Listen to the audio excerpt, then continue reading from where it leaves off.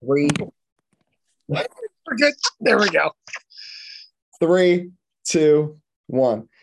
Hello, everybody, and welcome to episode 111 of Sports Speak. Hope you're doing well. Back from a couple of week hiatus. I'm Eddie Kalegi. And I'm Tim Moore, hoping I can dodge the rain. Yes, fresh out of the rain. That's why Tim is a little moist right now. It's a pop-up shower in Austin, New York, but we have a lot to talk about. There's a week left in the Major League Baseball season, NASCAR in the middle of their postseason, NFL 3 weeks into their season, and lots of news on all those fronts. But we're going to have to start with safety of athletes because both the NFL and NASCAR yesterday ran into issues when it comes to concussions and athlete safety. Now, the NFL and NASCAR, in my opinion, of American sports, are the two sports where you're at the greatest risk of head injury. And now we've seen Kurt Busch, of course, get hurt in NASCAR.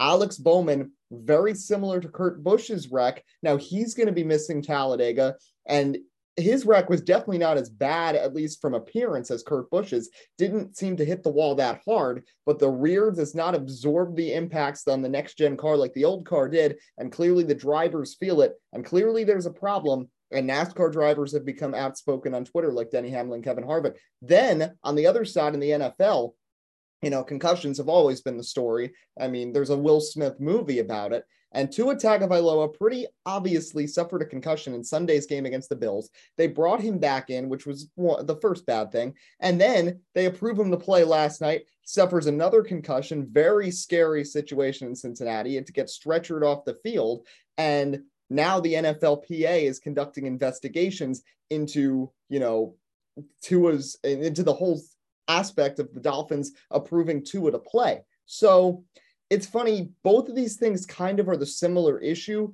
but it's from two different sides of the equation. For NASCAR, the car itself is not safe enough for these drivers, and now we're seeing repeated concussions. Cody Ware with a scary crash on Sunday, which is concerning. And then and by the way, he's going to be on the racetrack. He's going to be on the racetrack. He's going to be going around in crutches. But what I was going to ask you while you're saying that is, did you see the onboard look for Bowman or no?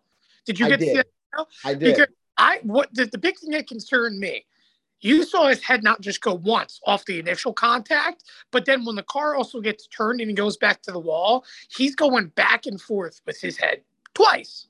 So we haven't seen, obviously, the side impacts have such an impact for concussions this season. Just like how, Cody Ware, thankfully, because it was more of a side impact, obviously no rear impact, avoids a concussion. But I look at that same thing with Kurt Busch, where it's like, all right, rear impact, obviously relatively stiff.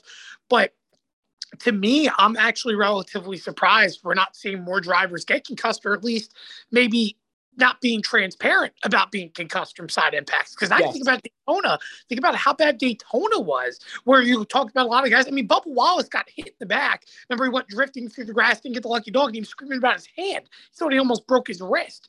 It's a danger. And really, I'd say medicine and sports right now, all around, we have all this medical information, but it's almost like morality and how we treat things is never on the top of the platform.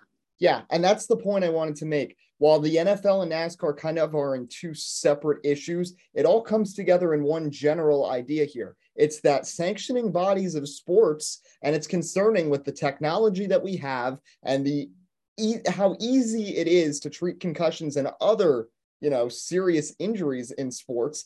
We're seeing them putting entertainment value first rather than worrying about the safety of their players or their drivers. NASCAR, of course, the next-gen car, they had an extra year to prepare for this, and they were having issues with the crash dummies, and they still didn't do anything to dissipate these impacts. And now we get into the year, and as these guys are getting repeated hits, now we're seeing drivers missing races because of concussions. And the NFL wanted Tua Tagovailoa out there on Thursday Night Football when he clearly was not in the condition to do so and could have gotten him seriously hurt. So that's the general statement, that sports leagues, we're seeing them not caring about the safety of their players or their drivers and instead want the entertainment value. Yeah, I can't stand it. And I'll actually go to the Tua point real quick because to me, and I'm trying to remember who's the left tackle of the Chiefs. Is it Anthony Schwartz? Yes. So he made a tweet. I'm pretty sure, I could be wrong. It could be the wrong Schwartz. But either way, he went on a big rant on Twitter after the NFLPA posted that they're going to be looking into this matter. And he made a very valid point in this regard. Let's say even if last week he was fairly analyzed and he didn't have a concussion, it was truly the back injury, right? Why wouldn't you at least not risk it, considering you saw his head go back and bounce off the turf? That maybe not throughout the game, because, right, he was cleared to come back in, but more of keep him on the concussion protocol throughout the week to make sure that more symptoms don't pop up. Because it's not just going to be, granted, when you have a concussion, there's some immediate responses, but I'll give an example. Dale Earnhardt Jr. On the NASCAR side, right? He talked about how he had a concussion at Talladega, but really it took a few days after the shock for the symptoms for him to really show and display saying, hey, something's wrong. He didn't get headaches right away, which is a big symptom with the concussions. Kurt Busch, actually the same thing, where he felt, he'd be okay the first few days. And that's honest to God, too, Eddie, why I think Alex Bowman, granted, this is me speculating a little bit, but this is why I think Alex Bowman's announcement didn't come until yesterday, because he may have not felt the symptoms. Remember, he finished the race in the car. He continued on with concussion and finished, which is risky enough as it is. Of course, NASCAR doesn't exactly have a concussion protocol for mid-race because they can't analyze that. But it's more the fact that he himself maybe have not felt the symptoms right away. Thought, maybe he just got his rocker knocked, as we like to say, and just had the breath knocked out of him for a little bit. Obviously tended to not be the case. But for the NFL, I'll say it like this. For the NFL, in my opinion, the NASCAR situation is bad. But considering everything with CTE for the NFL and this direct focus on head injuries, it's almost like they're repeating and falling into a hole again, because you have to be so careful. I don't care if it's Aaron Rodgers, Tom Brady dropping on their head. I don't care how good they are. I understand Tua has a lot of promise, but that's also how you end an NFL career relatively early. And I can tell you from my perspective, I know I'm not a doctor, but when you see how Tua kind of clenched himself with his hands and so on, that's not a minimal concussion. That's very, how do I put it? There was a player in college. He played in the NFL for a little bit. His name is Jahavid Best, a running back. Very well known for a play where he tried to hurdle a defender in the end zone, landed on the back of his neck and his head, and you can see him lights out, very similar to Tua in regards to his response on the ground. That's called a major concussion. That's going to keep you out for a good little bit. Now, could he also have a stinger? That's also very possible. But at the same time, the NFL, again, I could have avoided this situation, because to me, he showed concussion-like symptoms against Buffalo, but it's only fair that we give the Dolphins at least the benefit of the doubt until information comes out. But just something didn't seem right. Let's be honest, everyone watching, not just that game last week, but in general, was very, highly criticizing it. So there is reason for a lot of people to believe there was a lot of tampering in play. And let's also not forget this. We are talking about Miami, might I add you. So this wouldn't be the first time they pull something not so sane, if that's to be the case. Yeah. There's been a lot of scandals. Their owner isn't even allowed with the team right now. He's currently serving a suspension through the middle of the season. So not to directly blame the Dolphins in any way, but this team has had issues very recently in terms of transparency issues with the NFL. So it wouldn't surprise me. But yeah, I like that point you made, because as bad as the NASCAR situation is, and we're going to talk about Texas in a moment and a lot of other issues there, NASCAR does not have a history of drivers having post-concussion issues and CTE later in their lives. The NFL not only has had that issue, they've had, players die because of CTE. They've had movies made about this problem and their inability to act. So, that's concerning to see them taking sort of backward steps with the way Tua was treated. And I know he's a big time player. I know they wanted him out there on Thursday Night Football against the Bengals, but you have to think about the safety of your players first. So I'm going to leave it at that. Let's go to NASCAR, because there's a lot to talk about from this Texas race on Sunday.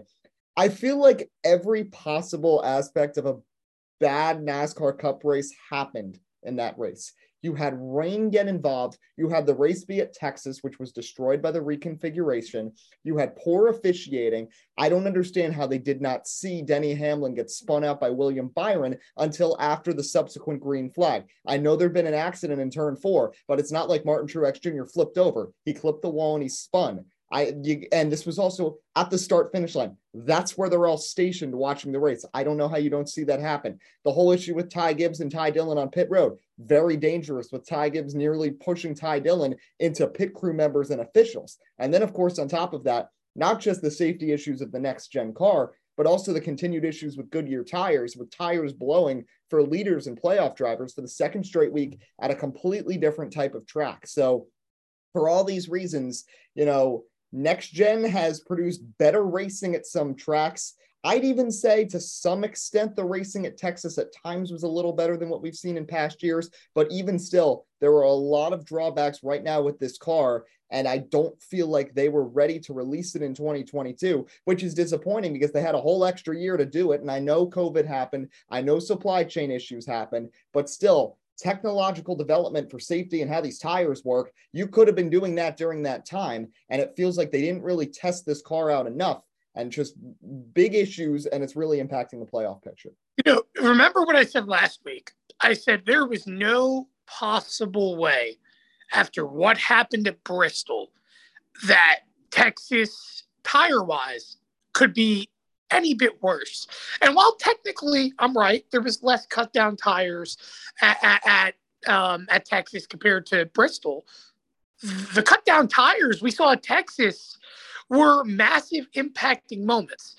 I think about this race, if I'm being honest, Eddie, very reminiscent of Auto Club, the first Auto, or I should say the first only Auto Club, at least earlier on in the season, where you saw guys randomly out in front pacing themselves, having to slow it down to make sure they didn't cut down a tire. You think about Tyler Reddick dominating the race. You had at one point William Byron, he gets involved in the accident as well. Eric Jones had a good car, all the problems. You had Brad Keselowski cut down a tire and so on. There was so much chaos throughout that race.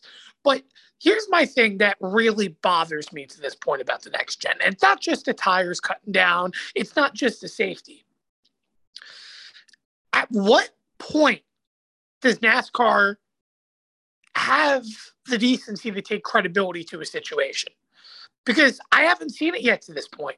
Maybe only once this year have they taken somewhat credibility, and that's with the fire, at least, that happened in Darlington for Kevin Harvick, where they said, hey, we saw it was a rubber buildup. We're going to turn around and change it. And to this point, they have made changes to fix something like that. But when your drivers, and it's been all season long, it's not just because Alex Bowman got a concussion. It's not just because Kurt Busch had a concussion. You've had guys complain all season long about hard hits. I'm surprised, honestly, this year we haven't seen any back injuries, if I'm being truthfully honest, because I always think about hard hits and what happened to Eric Almirola at Kansas. Well, when we go to all these steep bank racetracks, which also, to another point, where have we seen most of the tire issues coming from? The steep banked racetracks we go to. And I'm not saying that's to blame, but I think it plays a factor in the fact that Goodyear's tire and the change they made for it simply can't handle it. And this whole race for me was the epitome. The fact that you wanted to stay out on 50 to 60 lap old tires because you were so scared of cutting down a tire. Same thing at Bristol. People were staying out in 80 lap old tires. Track position is a big race at Texas. I understand that. But in what world should somebody on fresh tires restarting, let's say 10th or 12th, not even get back into the top 5 compared to somebody that has 80 lap old tires and, let's be honest, could have 2 to 3 second fall off on that?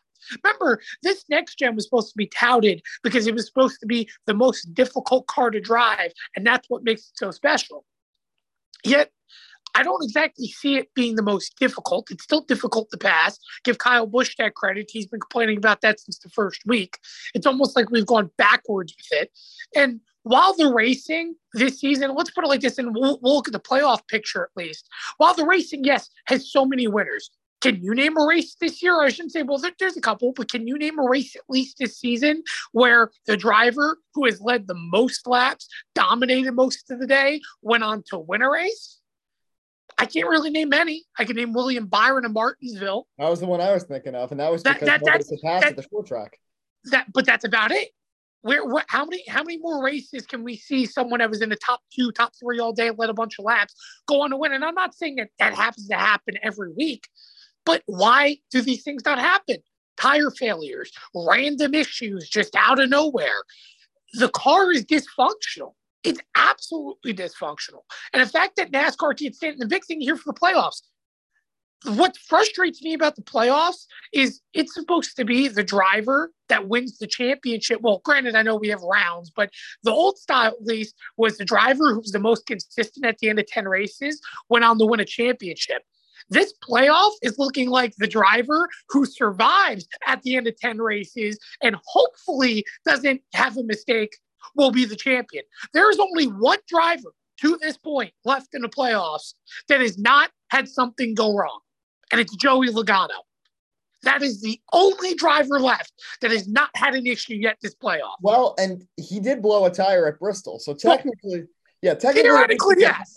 His was not severe, though. He just had a flat tire, went down pit road. Fortunately for him, didn't do any damage. But I just want to add, piggyback off that. It's frustrating because it's so difficult right now with this format that they're working with to crown a legitimate champion because, and I don't think any playoff format would really help, whether this was the Winston format, the old Chase format, because the car is kind of destroying this because it's about who can last the longest. And it's not. You can bring the car to a track and odds are you're not coming out with it because the faster, and the one thing they mentioned last week too, and I'm sorry to interrupt, but it's more of the more faster they go, the more they correlated with the fact that the more they're cutting down tires. Why? I understand cambers, but how long are we going to blame cambers for? A lot of these teams at this point in the season, I think, should understand how aggressive they can't go with cambers. How much are we going to continue to blame teams for that? Because a lot of teams, and God, I forget who it was last week that blew out a tire, but you looked at the tire, they turned around, they put 4 fresh tires on and they took off all the tires right of the car after whatever. And they had a tire that simply, that really had no impact in terms of aggressive camber, could not go physically another lap while every other tire showed no problems or signs of any issues aware. Mm-hmm. There's been so many crazy things during this postseason. First of all, Kurt Busch probably would have been in the round of 12 if he had not gotten injured because he would have made the postseason with his win. And the first round had arguably his 2 best tracks in the Cup Series, which are Kansas, which he won at earlier this year, and Bristol, where he's won several times before. Alex Bowman now is going to have to win at the Roval, which probably isn't going to happen. That's going to knock him out of the. Well, let's be likely. I honestly don't think he's coming back for the Roval. Yeah. If I'm being truthfully honest, again, that's me speculating, but I just don't see how he would be able to respond right away and do stuff. I just don't see with as hard of a hit as it is. And I'm not, speculating again the major amount of concussions he's had. But to me, I just think it's too risky for to come back at a track that might I add, you want to talk about risk of backing into a wall. Now, Talladega, of course, you have the big one at the risk. I get that. But the Roval literally has accidents every year where somebody gets backed into a wall, especially in turn 1 if they get turned. Yeah, I was thinking about that too.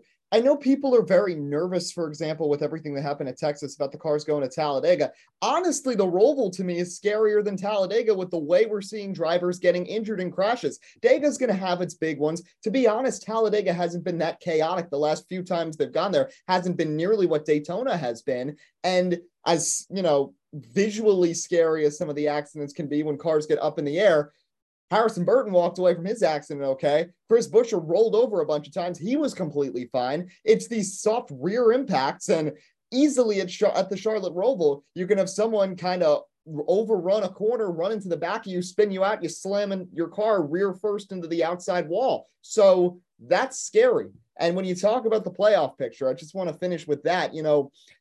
Kyle Busch, for example, twice the car has just failed on him. It wasn't even tires. It was just the car itself failed on him. Kevin Harvick's car just caught on fire at Darlington. Ryan Blaney cut down a tire at Bristol and ended up having arguably the most disastrous 25 laps of a race that I have ever seen in the Cup Series because his car.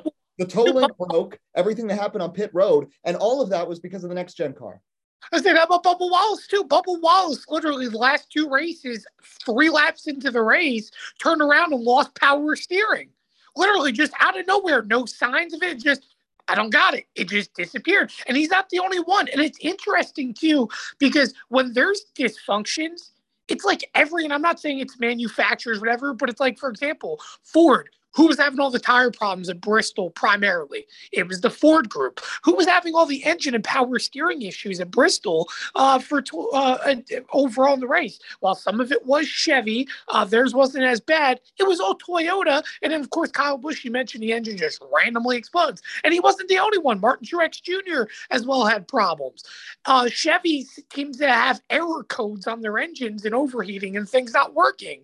So I'm not saying it's all manufacturer based, but when you want to talk about spreading in terms of differentiation between the manufacturers, it's more the fact that these issues continue to arise. And in my opinion, it just has to be the parts, man. It has to be the parts that put the car together, between safety, between functionality. There is something wrong there. It's not connecting, and NASCAR just simply can't put 1 + 1 together. Well, we'll leave it at that for now. Talladega coming up this weekend. Playoff picture getting very interesting. One fortunate thing, I'll just finish with this for NASCAR, is that you know how people get frustrated with the playoff format when, for example, when Kevin Harvick didn't win the championship when he was the best driver. They're fortunate that there's nobody who's really jumped out as the best driver this season. So I don't think there's going to be as much anger on that front with who ends up being the champion when it comes to survival. But I'll leave it at that. Will we see winners? Will we see 20 winners? I don't know. I could see another new winner at Talladega. I think either Blaney or Keselowski is going to win before the end of the season. Keselowski's figuring out the next gen car. Blaney's had a lot of speed and he's going to need these wins for the playoffs, and he's going to 2 tracks he's won at before. So we shall see. And obviously you can follow our NASCAR Pick'em on Twitter at SportsBeat Live. Tim has finally passed me in the standings. You can also follow our NFL Pick'em, where right now I'm 4-4-1. Tim is 4-5. But Tim, you know who's 3-1? Who? Oh. Rio. Yeah. The only undefeated team in the NFL now. And the Giants. Thought you guys were going to beat Cooper Rush. I never said, well, hold on. If you go back and watch every other episode, initially I said the Giants were going to lose to the Cowboys. But think about who the quarterback was now. It was not Dak Prescott. I listen, if we won, great. If we didn't, we play the Bears this week. It's going to be a field goal fest. It'll be nice. It's just a horrible football game. Justin Fields is a horrible quarterback. I understand. I want to defend that guy. I just don't understand it. I don't. I think he is simply Tim Tebow's a better QB than him, and that's saying something. I think Tim Tebow has more of an impact on a football field than Justin Fields. I'm tired of the excuses. Well, you know who is a great quarterback? Jalen Alexander Hurts. He has been playing fantastic. NFC Offensive Player of the Month. He finally has a set of weapons he can work with. A.J. Brown, when A.J. Brown's covered, that's okay. You've got Devontae Smith. He was quiet week 1. He's had 7 catches each of the last 2 weeks. He's got a serviceable tight end in Dallas Goedert. The run game has actually been pretty solid so far this season. And the defense for the Eagles has been great, especially in the secondary. Darius Slay dominated Kirk Cousins on Monday Night Football. He also played well last week against Washington. The defense had 9 sacks on Carson Wentz. I know it was the Lions, the Vikings, and the Commanders, but the Eagles also have the easiest schedule in the NFL this season. So this could really work out for them. I do think this Sunday is going to be a difficult test because Doug Peterson has put together a nice thing so far with the Jaguars this season, and he is going to be motivated to try to beat the Eagles. I think that's going to be a fun game. I think we're actually going to see a lot of scoring in that game, but I think the Eagles are in a good position to get to 4-0, and I'm really liking this team, especially with it becoming very obvious that pretty much all the other NFC contenders have glaring weaknesses. Well, I think the big thing really that's also impressed me, at least for the Eagles, has been the offensive line being able to stay healthy to this standpoint. You know, I think healthiness is a big key for the Eagles going forward because that's going to be the difference in the season, I think, for Jalen Hurts. As long as he has targets, he's going to be okay throwing the football. The big thing is, though, is that he's going to have to protect himself running the football, because I feel that's the only downfall. They haven't ran the ball outside of Hurts, of course, but they haven't ran the ball as strongly to their liking yet to this point. But the Eagles are definitely proving why right now they're the strongest team in the NFC East. It's just more of a matter of when they get later into the season, can they simply just stay healthy? Because I always think about, even though granted Nick Foles' Super Bowl run happened, what happens if Nick Foles doesn't perform that? The Eagles' fate, it's just like I'll give another example, the Raiders. Remember when the Raiders had Derek Carr have a borderline MVP season, he gets hurt, they turn around, they get eliminated. I think the Cardinals as well get eliminated first round of the playoffs that year too, maybe. That was when Chris Streveler had to start yes. at QB. Yeah. So overall, I mean, you don't want to put yourself in risk. And really, I think the Eagles overall, as the season goes on, they'll play a little bit safe. But definitely a good start. And it's just the fact of the matter of, also, I would say defensively, if everyone can continue to stay aggressive. Because Darius Slay, James Bradbury, give them credit, they continue to play really, really lockdown defense. And I'll tell you what, the Eagles are really good. Obviously, put Nix in his zone in, but they're also really good with man coverage. It's a really good balance. So I want to do something. We're 3 weeks in, week 4 coming up. One team that has surprised you in a good way, one team that surprised you in a negative way. I'll start in a good way. Miss Alter is not here, but the Detroit Lions have been impressive. They have scored more touchdowns than any other team in the first 3 weeks of the NFL season. They are going to be without Amon-Ra St. Brown this week, which will be a big loss. I'll be curious to see how they piece together the offense without him, how Hawkinson gets involved. DeAndre Swift may also miss this week, but they are a gritty team. We knew that last year. They had some shortcomings, but the offense, even with Dan Campbell calling the plays, has actually made some steady improvements. Jared Goff has looked pretty good so far. They're able to march down the field pretty easily.